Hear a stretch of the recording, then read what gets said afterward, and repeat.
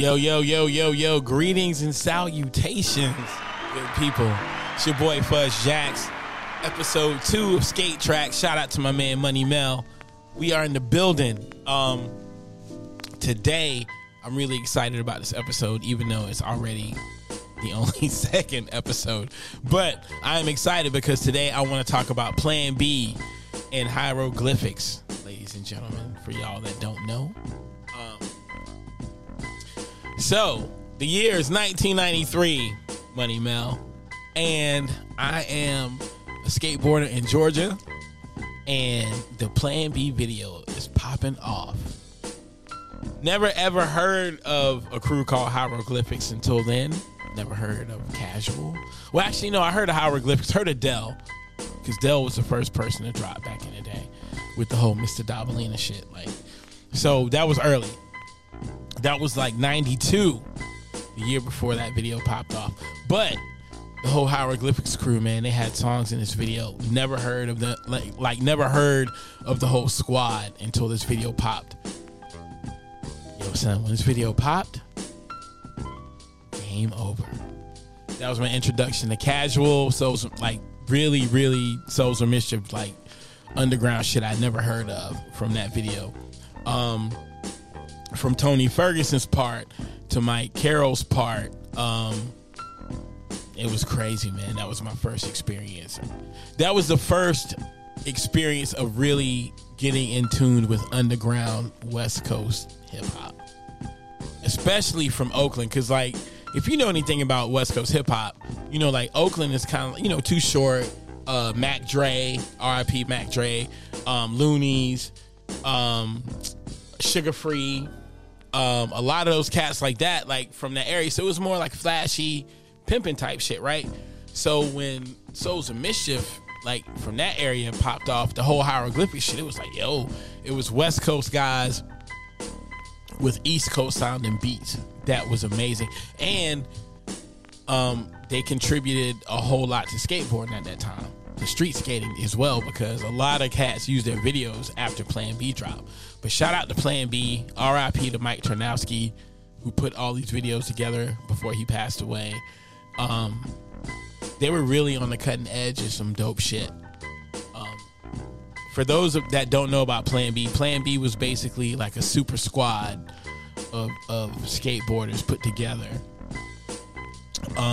in the 90s, and it was basically an elite team. They put a video out, virtual reality.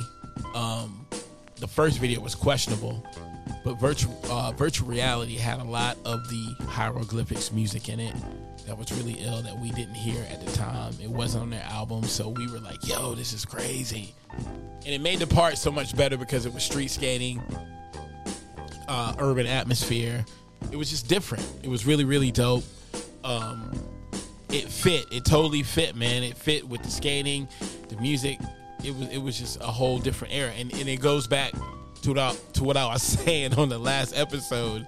I'm sorry, I'm bugging right now, but to what I was saying on the last episode, it goes back to that era of the white T-shirts and the jeans and people not rocking the pink and the weird fucking colors and shit. It was changing. Skaters were starting to look like you. You know what I mean? It was dope. But yeah, that whole Plan B. Oh man, Sean Sheffy, Tony Ferguson, Danny Wade, Colin McKay, Mike. Did I say Mike Carroll? Rick Howard. They were like, this cat by the name of Ryan Fabry, who ended up getting kicked off, but he was involved. It was dope, man. It was crazy. It was like some of the best guys from everywhere on one team. And it was kind of like the NBA with the big three. In Plan B, they changed the game because you had like the best on one team. Every video was dope, and every video always had dope music. But the introduction for me with hieroglyphics was Plan. Back to that. So you would being a teenager and not knowing really what to do, you would just call the skate shop and be like, hey man, is Plan B video dropping soon? And usually the dude at the skate shop would be like, yeah dude, I called Plan B the other day video's gonna be here probably next week. And you'd be like, yo, I'm gonna I'll be there. Can you reserve it for me? I don't know. Let me go get my boss. And then some guy would be like, hello? Yeah, the video will be here next week. What's your name? You're like, yo, my name's Scott. I want to go ahead and reserve a copy. All right, come in tomorrow and bring me some cash, and I'll write your name down. No internet. No fucking, like my mom says, no tweeter. None of that shit. Yeah, none of that. So it was like, you would have to call the skate shop sometimes and be like, yo, can you reserve a copy, hold a copy? I'll come in tomorrow and drop some cash for that copy. So when you get it, write my name on that fucking copy and hold it. And I'll come get it after school or after work or, yeah. And then, normally what we do, we have like little parties where we would like watch the premiere. We'd have a little premiere and people, yo, can you get your brother to buy me some beer? And, you know what I'm saying? That type of shit. And then we sit around and watch, the videos. Yeah, Tony Ferguson skate to fucking hieroglyphics. And yo, the crazy thing about that shit too, bro, those video parts made these guys legends, because if you couldn't remember the skating, you damn sure remember the music. You know what I mean? So, but it made these guys legends because you knew every time they dropped a part, the music was gonna be so fucking good. Yeah, you'd be like, yo, I can't, I know, right. Yeah, it's crazy, man. But those like growing up skating and being involved a lot with hip hop culture at that time, like just starting to get into it, it was a game changer because it was two things I loved. It was skating and hip hop together. So which I love both till this day. But that was because you were watching a new skate park, somebody was doing a new trick, but also you got a free gift of new music that nobody yeah. It was it was crazy, yo. Yeah, man, that was a big thing for us back then, bro. Yo, I'll tell you why I love that part in that video, because he was with Tony Ferguson. Yeah, the video, the Plan B video part with Tony Ferguson was hella smooth because it went perfectly with the music.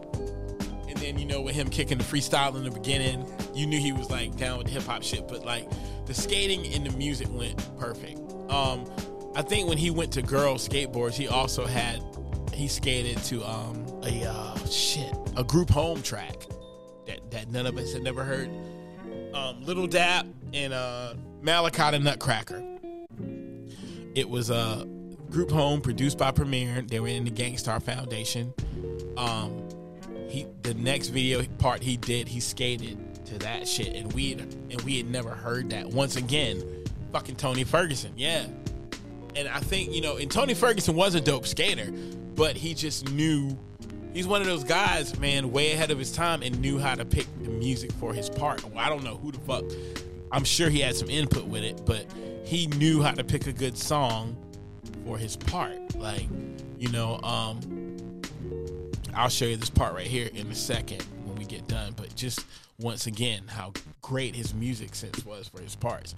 I think like back then, in that era, you had to have a great video part, right? But the music had to fit your style of skating. And there's nothing worse than watching a skate video now with some of the shit. Like, some of the skating's amazing, but the music really sets the tone for a good video part. And I'm not like a pro skater by any means, but I feel like as a viewer of videos, a connoisseur of skate video parts and shit like that, like, I'm really into that shit. The part, I think, like, a good skate video part has to have dope music because it has to be memorable. You have to remember, just like 20 years later, I still remember, right, because of the music. And it wasn't because I like hip hop, right? But it was because the skating matched the music. And Tony Ferguson was one of those guys, man. A lot of people didn't really know him. You had to be like a real like underground head to know who he was, like kind of, because he was low key, but he was a dope skater, but he always had dope music. Mike Carroll was another guy that had really dope music to his parts. And that's what made it stand out. Chad Muska, like all these guys like coming up, had really good, Kareem Campbell had really, Gino Iannucci, all these guys had really memorable parts because of the music. And it was really, and you could tell, like, if you were a hip hop kid that skated, you really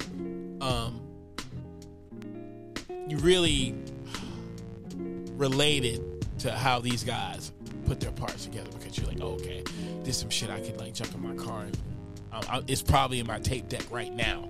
This is 90s, so we're gonna say tape deck. Or I'm gonna go get it, yeah, because of this part. And those guys made memorable parts, man. And Plan B really hit the nail on the head, because that, I think after this video came out, I'm sure the board sales shot up, and because you had Tony Ferguson skating the fucking high road, you had Sal Barbier, I think, skating the Dell, you had Sean Sheffy skating the Fushnikins La Schmoove, yeah. So this video was like, holy shit, like, right, they knew, like, yeah, I think this is a questionable video too, so yeah, the first Plan B video, you're like, oh shit, like, they knew, and that's why I love the whole culture of skateboarding, because I felt like skateboarding, as far as music, was always a step ahead, always. Some of the shit that people listen to now, if it weren't for skating blowing it up, I mean, it probably would be still, relevant, obviously, but it wouldn't be so much of an impact as it is now from that. Like, Plan B was like the first, like, super skateboarding team out, them and Girl and Chocolate, but like, Plan B was like the first super team to like really adapt to the hip hop culture, in my personal opinion, because Plan B was a couple guys from 8th Street, and 8th Street had hip hop dudes in it because Ron Allen wrote for 8th Street. Ron Allen, yeah, 8th Street was the company before Plan B, and 8th Street was a bigger team, like in the late 80s. It was huge, but all the guys were good. And you had a lot of guys that, made music for their own parts, like Ron Allen and, shit like that. And they had like white, black, and brown skaters. So 8th Street was different, you know what I'm saying? But a lot of the skaters that came from that ended up being on World or Plan B or Girl. They just evolved, but they always had dope hip hop shit, dope, good, really good music, turned people on to a lot of different music from those videos. So, in my personal opinion, those videos will always be sacred to me, because if it weren't for those videos, I would have never known about the music.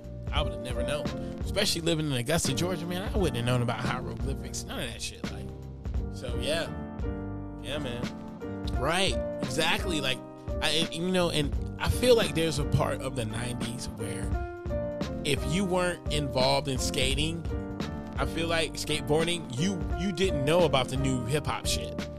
You really didn't. There's no way you could have, But friends had friends, and friends had friends, and people were putting music in parts, and and a lot of guys had really good skating, but it just so happened they had really good music in their video parts. And these are 20-year-old parts, man, that are still like locked in my head, like over 20 years old. Salute to Tony Ferguson, Plan B. Salute to Sean Sheffy. Salute to Mike Carroll. The whole squad, Ternowski, Rick Howard. And 20 years later, I ended up opening up for Casual about 3 or 4 years ago in Raleigh at a show. Oh, full circle. And me, Mac, and Joe Marengo opened up for Souls of Mischief at the Soapbox. Like 20 years later, bro. Over like less than 20 years later, maybe. But yeah, full circle, man. Yeah, hung out with those dudes and everything. Shout out to Hieroglyphics, man. Souls of Mischief, cool ass dudes, man. They're shorter in person. No disrespect, but I was like, oh shit, y'all look big as fuck on TV. Yeah, awesome guys though, man. And they can drink y'all under the table. Facts. I went through a bottle of Patron with those guys after a show. Facts. And this is like after me being a huge fan. It's crazy. I'm Fuzz Jacks. Money Mel. Skate Tracks. In the motherfucker.